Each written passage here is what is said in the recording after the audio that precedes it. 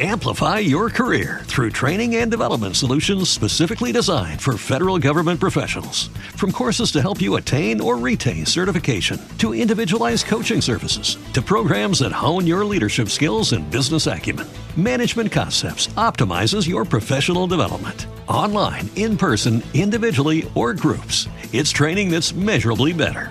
Learn more at managementconcepts.com. That's managementconcepts.com. Lacrosse Legends is proudly brought to you by the Canadian Lacrosse Foundation. Learn more about the CLF, the Canadian Lacrosse Association, and the fantastic Halls of Fame across Canada by visiting the links listed on the Lacrosse Legends podcast homepage.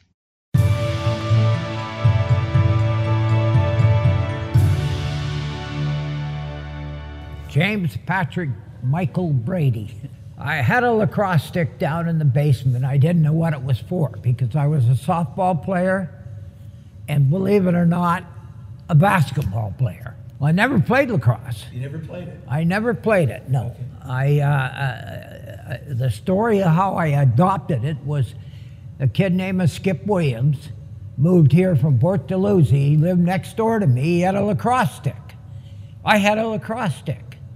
So I went out and I played catch with him, and I liked it.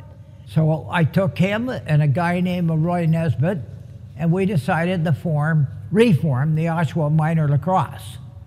But the most significant factor in my lacrosse career, I think, was I was living in Whitby at the time, and I was driving into a practice in Oshawa, and I got a traffic ticket for speeding. At that moment, I decided to form lacrosse in Gerard Road, which was part of Whitby and Brooklyn. At that time, was part of Brooklyn, which ultimately developed into the rebirth of the Whitby Junior Lacrosse Organization. Now, whether I was a great coach or not, it was always debatable. I learned at the Pee Wee level. We went to Huntsville. And it was 5-1 after first 2 periods.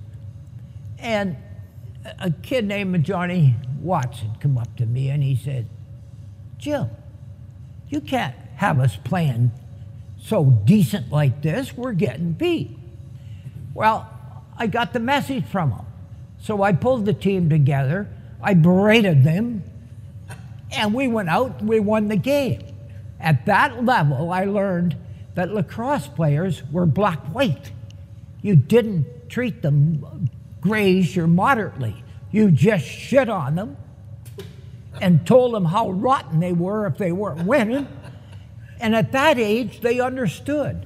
So my teams became very competitive.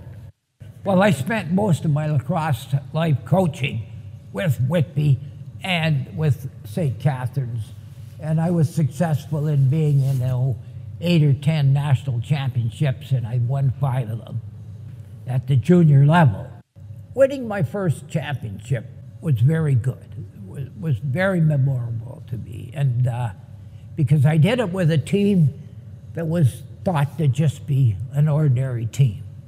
It was funny, when you ran the team in the Whitby, Brooklyn area, anybody that tried out for the team made it. So I took a bunch of players that had made the team that were going to make it just for showing up. And we were able to develop them into a championship squad and defeat Peterborough and Oshawa, which were powerhouses. What was your most memorable Minto Cup win? 1970. That club was what I felt sent the message about Jim Brady coached teams, about the importance of winning, but the necessity that you didn't have to be a big center to win. You could be Whitby. You could be like that team. Made me so happy that we were able to put them together and beat the centers that have been involved for so many years.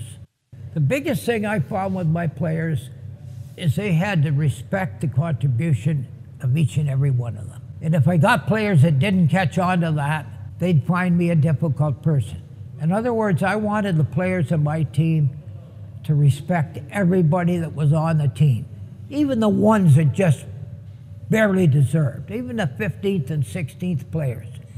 You had to have the team feel everybody was important. Nowadays, being part of the team is really important. Being a winning team is not as important. And I'm not going to argue that that's wrong, because there's so many more teams and everybody can't be winners.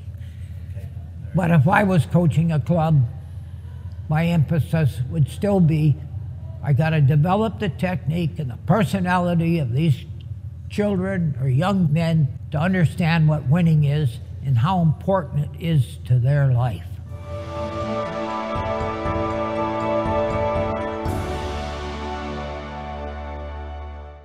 Lacrosse Legends is proudly brought to you by the Canadian Lacrosse Foundation. Learn more about the CLF, the Canadian Lacrosse Association, and the fantastic Halls of Fame across Canada by visiting the links listed on the Lacrosse Legends podcast homepage. What if you could have a career where the opportunities are as vast as our nation, where it's not about mission statements, but a shared mission? At U.S. Customs and Border Protection, we go beyond to protect more than borders. From ship to shore, air to ground, cities to local communities, CBP agents and officers are keeping people safe. Join U.S. Customs and Border Protection and go beyond for something far greater than yourself. Learn more at cbp.gov/careers. Hello, it is Ryan, and we could all use an extra bright spot in our day, couldn't we? Just to make up for things like sitting in traffic, doing the dishes, counting your steps, all the mundane stuff. That is why I'm such a big fan of Chumba Casino. Chumba Casino has all your favorite social casino-style games that you can play for free anytime, anywhere with daily bonuses. That should brighten your day a little. Actually, a lot. So sign up now at ChumbaCasino.com. That's ChumbaCasino.com. No purchase necessary. VGW Group. Void where prohibited by law. See terms and conditions. 18+.